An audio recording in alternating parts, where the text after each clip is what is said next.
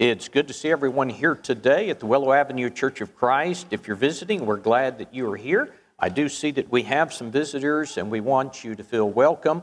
We meet again tonight at 6 o'clock. I won't be here tonight because I will be speaking at the East End congregation in McMinnville, but Brother Dwight Fuqua will be speaking. In fact, Brother Dwight is here with us this morning, and I hate that I'm going to miss him, but we invite you to be back tonight at 6 as he will be continuing our summer series. I'm going to begin this morning in Luke chapter 17 and verse number 11. Luke 17 and verse number 11. The Bible says, "Now it happened as he, Jesus, went to Jerusalem, that he passed through the midst of Samaria and Galilee. Then, as he entered a certain village, there met him 10 men who were lepers, who stood afar off. And they lifted up their voices and said, 'Jesus, Master, have mercy on us.' So when they saw him, he said to them, he said to them, 'Go show yourselves to the priest.' And so it was, as they went, they were cleansed. And one of them, when he saw that he was healed, returned and with a loud voice glorified God, and fell down on his face at his feet, giving him thanks. And he was a Samaritan. So Jesus answered and said, 'Were there not 10 cleansed? But where are the 9? Were there not any found who returned to give glory to God, except this foreigner?'" Now, brethren, there are several things in this account that are fascinating to observe. First, it is interesting for us to observe how thankless mankind can be. These are individuals who had perhaps the most serious skin condition that was known to mankind, and that is leprosy. They were in pain, they were outcast from society, and when they were healed, they did not even return to say thank you or to say, "We appreciate it." Secondly, it is interesting to observe that the Lord was quite conscious of this fact. It does not go without notice that Jesus was not only aware of their ingratitude, but he verbalizes their ingratitude. Ladies and gentlemen, God watches for our thankfulness. Thirdly, it is certainly worth noting that by not returning to say thank you, Jesus said that they had failed to give glory to God. And that's what we do when we fail to say thank you. We fail to give God glory.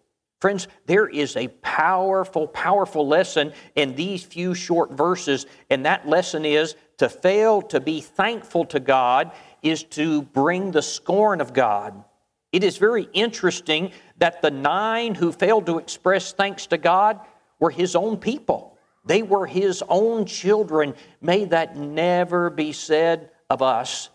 Brethren, I want to tell you that there needs to be a lot more gratitude in the United States of America, because we as a nation, I'm not talking about Christians, but we as a nation are some of the most thankless people on this planet.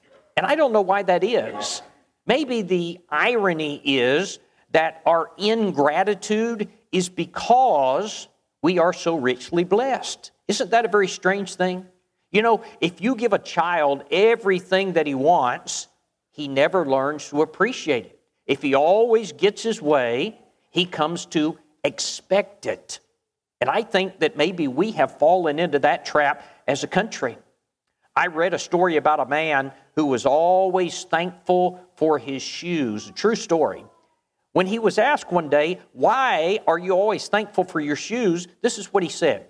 He said, "When I was a boy growing up during the Depression," he said, "my parents could not afford to buy me new shoes. And so when my shoes got worn out and they had holes in the bottom," he said, "I would put cardboard in the bottom of my shoes. And so when I would walk through the rain or the snow, they would get wet and soggy, and I would have to keep replacing the cardboard." And he said, "And since that time, I've never forgotten that. I've always been thankful for shoes because I always remember what it was like to have holes in my soles." You see, his point of reference was his childhood, and his memory of the worn out shoes. And if we will think of times that we have done without, maybe it will help us to be more thankful for what we have. And maybe that's our problem in this country, is that we seldom do without because we are so very rich. That's why God told the children of Israel to remember how he had brought them out of Egypt, out of the house of slavery, Deuteronomy chapter 8 and verse 14. He wanted them to experience a reference point in their minds, a point that they could look back to and cause them to be thankful. I've entitled the sermon this morning, An Attitude of Gratitude, developing an attitude of gratitude. And friends, this is a very serious thing with God. When we go to the Bible, we learn that ingratitude and unthankfulness are marks of a degenerate society. In fact, I want you to listen to this. This is 2 Timothy chapter 3. I want you to notice what the Apostle Paul says beginning in verse number 1. He says, "This know that in the last days perilous times shall come, for men shall be lovers of their own selves, covetous, boasters, proud, blasphemers, disobedient to their parents." Now notice this, unthankful and unholy. Now, you might expect when you find this catalog of sins, you might expect to find words such as covetous, blasphemers, unholy, but then you see the word unthankful. That's a little bit surprising. Friends, God does not look very kindly on those who always expect to be given something, and then when they are given something, they fail to return thanks to Him who gave it. Here's the first point in the lesson today. The Bible teaches us to have, and indeed God expects us to have, a heart of thanksgiving. Colossians chapter 3 and verse 15 says, "Let the peace of God rule in your hearts, to the which also ye are called in one body, and be ye thankful." Colossians 4 and verse 2, "Continue in prayer and watch in the same with thanksgiving." And this thanksgiving, this thankfulness should be a significant part of our prayer life. Ephesians 5 and verse 20, "Giving thanks always for all the things unto God, the Father, in the name of our Lord Jesus Christ." 1 Thessalonians 5, 17 and 18, "Pray without ceasing in everything. Give thanks, for this is the will of God in Jesus Christ concerning you." And so we see that this heart of thanksgiving is not something that is optional. To be an ingrate is to be disobedient, and to be disobedient is to be lost. And so to be unthankful is to be lost in the sight of God. But you know, not only are we taught by direct command, we're also taught by example to be thankful. You know, Jesus prayed on numerous occasions to the Father, thanking Him for various things, not the least of which was He prayed before He ate, before the food. In Mark chapter 8 and verse 6, the Bible says, He commanded the people to sit down on the ground, and He took 7 loaves, and He gave thanks, and He brake, and He gave to His disciples and set before them. Friends, whenever you sit down to a meal, do you thank God for the food? You know, you can tell a lot by the actions of children if they're used to praying before they eat. If you ever go out and eat with someone or you go to their house and you see them, if they start eating immediately, you know something. Parents, make sure that you teach your children to pray before they eat. Make sure that they realize God has blessed us, and at a very young age, start teaching them to be grateful. 1 Peter chapter 2 and verse 21 says that Christ has given us an example that we should walk in His footsteps, and He was thankful, and so we should be thankful. Numerous examples could be given from the Bible. David was a man who constantly raised his voice in gratitude and thanksgiving. Psalm 100 and verse 4, we find throughout the Psalms, David is thanking God. Daniel was a man who kneeled in prayer and gave thanks to God 3 times a day, Daniel 6 and verse 10. Paul said about the Philippian brethren, Philippians chapter 1 and verse 3, "I thank my God upon every remembrance of you." And he taught them, Philippians chapter 4 and verse 6, "in everything by prayer and supplication with thanksgiving." Let your request be made known to God. And so this heart of thankfulness is a characteristic of men of God. Ingratitude is a characteristic of wicked men, degenerate people who have left God. Now, these things being true, we as Christians ought to be concerned with how to overcome ingratitude, or to put it more positively, how do we develop an attitude of gratitude? That's what I want to do for the rest of the sermon. I want to give you 5 words to help us develop a heart of appreciation, a heart of thankfulness, or as we sometimes like to say it in a rhyming way, an attitude of gratitude. We're going to give 5 points to help us develop gratitude. The first point is we need to remember to never forget. Friends, in a day of such great abundance and the constant desire for more, it is easy for us to receive blessings and to quickly forget them. You know, today I get an Amazon package in the mail. Tomorrow I get 2 more in the mail, and we get to the point that we so take for granted these things, we don't stop and remember. The first thing we need to do is to remember to never forget. The psalmist said in Psalm 103 and verse 2, "Bless the Lord, O my soul, and forget not all His benefits." What he said is this: I need to remember. I can't forget the blessings that God has given me. And if I'm ever going to have a heart of gratitude, I need to remember. You know, in Genesis chapter 40, you remember that Joseph is thrown into prison by Potiphar. And while he's there, he befriends a butler. He helps the butler. The butler then gets out of prison. And Genesis chapter 40 and verse 23 says, "Yet the butler did not remember Joseph, but he forgot him." Where was the gratitude? Where was the thank you? It left with the words, "But he forgot him." Brethren, we need to remember. It has been well said, "Blessed are they who give without remembering, and those who receive without forgetting." Number 2, we need to reflect. We need to reflect on the blessings. Oftentimes we are so thankless because we are so thoughtless. We don't thank because we don't think. We don't stop to appreciate the commonplace and ordinary blessings that we have.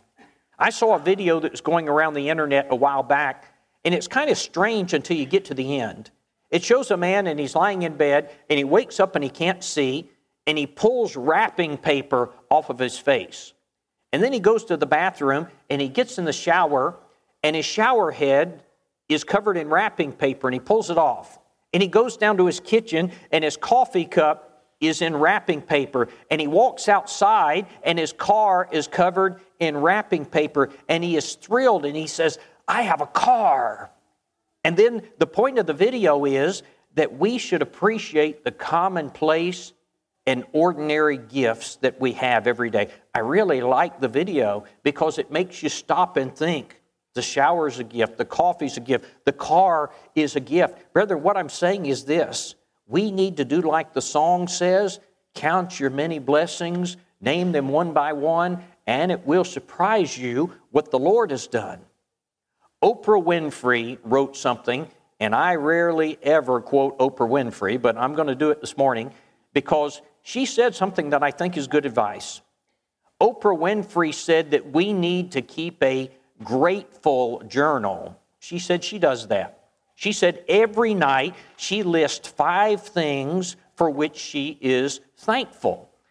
And she said this is the quote. She said, "What it will begin to do is to change your perspective of your day and of your life. If we can learn to focus on what we have, you will always see the universe as abundant and you will have more. If you concentrate on what you don't have, then you will never have enough." Brethren, what she's saying is exactly what we're talking about today. We need to count our blessings, and we need to realize the source of those blessings. James 1 and verse 17 says, "Every good gift and every perfect gift comes from above, from the Father of lights." Every blessing that we have comes from God. Number 3, we need to recognize what we do have instead of always focusing on what we don't have.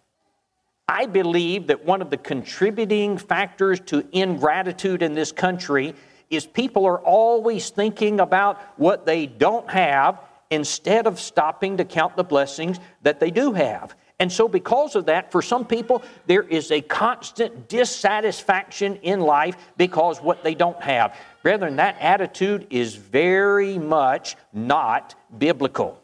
1 Timothy chapter 6 and verse 8 says, "And having food and raiment, let us therewith be content." Hebrews 13 and verse 5 says, "Be content with such things as you have." Now, we know these verses, but all too often we forget. Rather than being thankful and happy for the remarkable blessings that we do have, we think about the things that we lack. I read something, and I saved this. I wrote it down because I thought it was really good. It was entitled, "Do You Have Anything to Be Thankful For?" Let me read it to you. "Even though I clutch my blankets and groan when the alarm goes off each morning, thank you, Lord, that I can hear. There are those who are deaf. Even though I keep my eyes tightly closed against the morning light as long as possible, thank you, Lord, that I can see. There are many who are blind. Even though the first hour of the day is hectic and socks are lost and toast is burnt and tempers are short, thank you, God, for my family. There are those who are lonely. Even though our table never looks like the pictures in the magazines and the menu at times is unbalanced, thank you, Lord, for the food we have. There are many who are hungry. Even though the routine of my job is often monotonous, thank you, Lord, for the opportunity to work. There are many who are unemployed. Even though I am tired at the end of the day, my back and my legs hurt, and I've been on my feet all day, thank you, Lord, that I can walk. There are those who cannot stand. Thank you, God, for dirty dishes. They have a tale to tell. While other folks are hungry, we are eating very well. With homes and health and happiness, we shouldn't want to fuss, for this stack of evidence shows that God has been very good to us." Ladies and gentlemen, we need to recognize the remarkable blessings that we do have rather than focusing on what we don't have. Especially as Christians, we need to do that. Ephesians chapter 1 and verse 3 says, "Blessed be the God and Father of our Lord Jesus Christ, who has blessed us with all spiritual blessings in heavenly places." I want to challenge you this week as a Christian to count your spiritual blessings. There is the Son of God, the incomparable church, the Holy Bible and all of the blessings that are associated with that, the precious promises to come, the sustaining hope of heaven. We could go on and on. You sit down and do that and see if you don't feel like a rich person. There was an old Christian who was called upon by the tax assessor to determine the amount of taxes he had to pay. And the tax assessor asked the man what property he owned, and the tax man listed these possessions. The man said, "I have the remission of sins," Acts 2:38.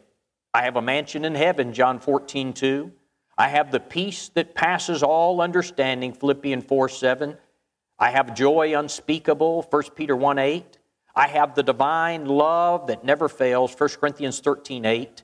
"I have a faithful, pious wife," Proverbs 31:10. "Devoted children," Exodus 20 and verse 12. "I have true, loyal friends," Proverbs 18:24. "I have songs in the night," Psalm 42:8. "A crown of life," James 1:12. "I have a Savior, Jesus Christ, who supplies all my needs freely," Philippians 4:9. Closing his book, the tax assessor said, "You truly are a wealthy man, but I can't tax any of those things." He said, "Your possessions are 100% profit." Friends, we need to realize what we do have instead of always focusing on what we don't have. Now, the next point is like unto it, but we need to realize how detestable ingratitude is.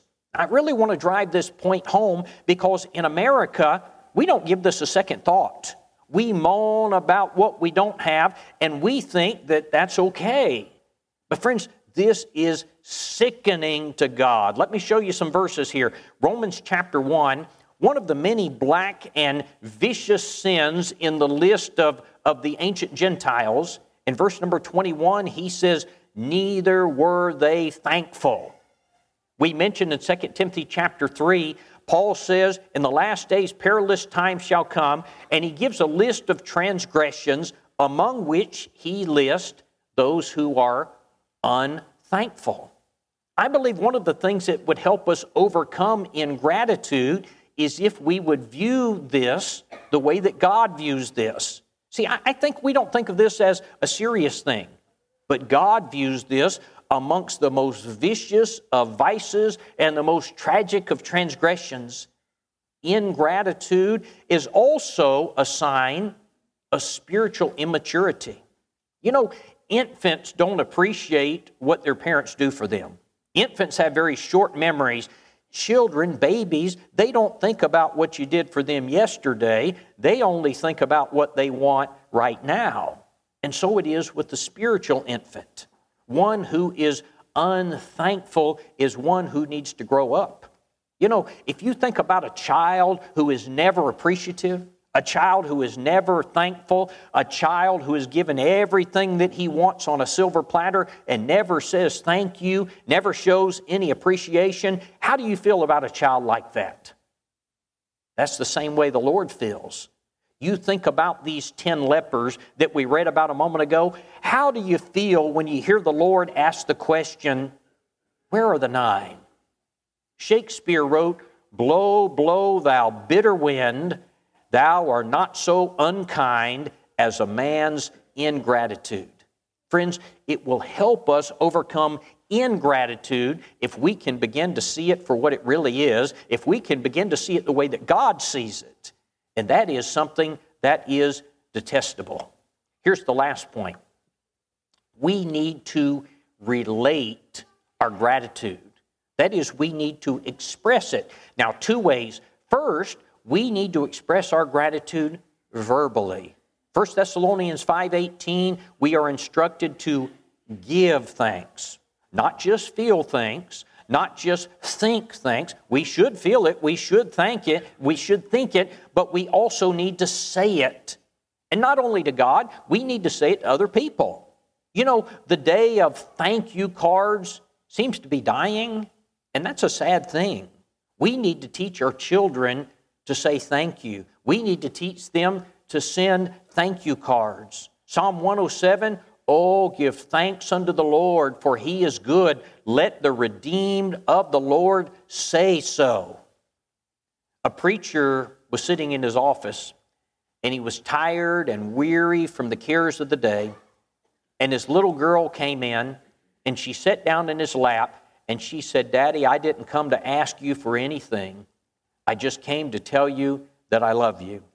And it so warmed the preacher's heart that he forgot about the troubles of the day. You know, in a like manner, God is a father, and he too desires for his children to express their love and gratitude. We need to learn to do this first verbally with our words, but secondly, we need to express our gratitude by the way that we live. In Psalm 116 and verse 2, David asked the question, what shall I give unto the Lord for all of his benefits toward me? What's the answer? We need to give our love to God. We need to give him our time, our talents, our money, our gratitude, and our all. Now listen to this. We need to turn our thanksgiving into thanks living. You know the old saying, talk is cheap. If we are really thankful to God, we need to show him. We need to show him with our words, but we also need to show him by living our life as if we owe him everything. Because we do, you know. George Herbert prayed, our Father, you have given us so much. Please, Lord, give us one more thing, that is a grateful heart. Brethren, may that be the prayer and the goal of each of us, that we may have an attitude of gratitude, a heart of gratitude. This morning, if you really want something to be thankful for, I want you to consider this. Romans chapter 8 and verse 1 says, "There is therefore now no condemnation to those who are in Christ Jesus, who do not walk according to the flesh, but according to the Spirit." You know what that means? If you're a Christian, if you are in Christ and you are faithful, the Bible says you are going to heaven. There is no condemnation. If you are a child of God, you are clean and you are pure. And I can't think of anything to be more thankful for than that. If you are not a member of the Church of Christ this morning, you still have something to be thankful for, and that is the fact that you're still alive. God has given you another chance this morning to have this same blessing by obeying Him. This morning, do you want to do that? Do you want to obey the gospel and become a member of Christ's church, to be in Christ? You can do that by obeying the gospel, hearing, believing, repenting, confessing, and being baptized. This morning, if you want to do that, we're ready to assist you. If you're here this morning and you don't know what to do and you want to have a study, let us know. We would be delighted to do that. This morning, maybe you're a Christian and you've got sin in your life, and maybe this morning you want to come forward, confess that, and ask for the prayers of your brethren on your behalf. We would be pleased if we could go to God on your behalf. This morning, if you need to respond to the Lord's invitation, won't you come as together we stand and sing the invitation song?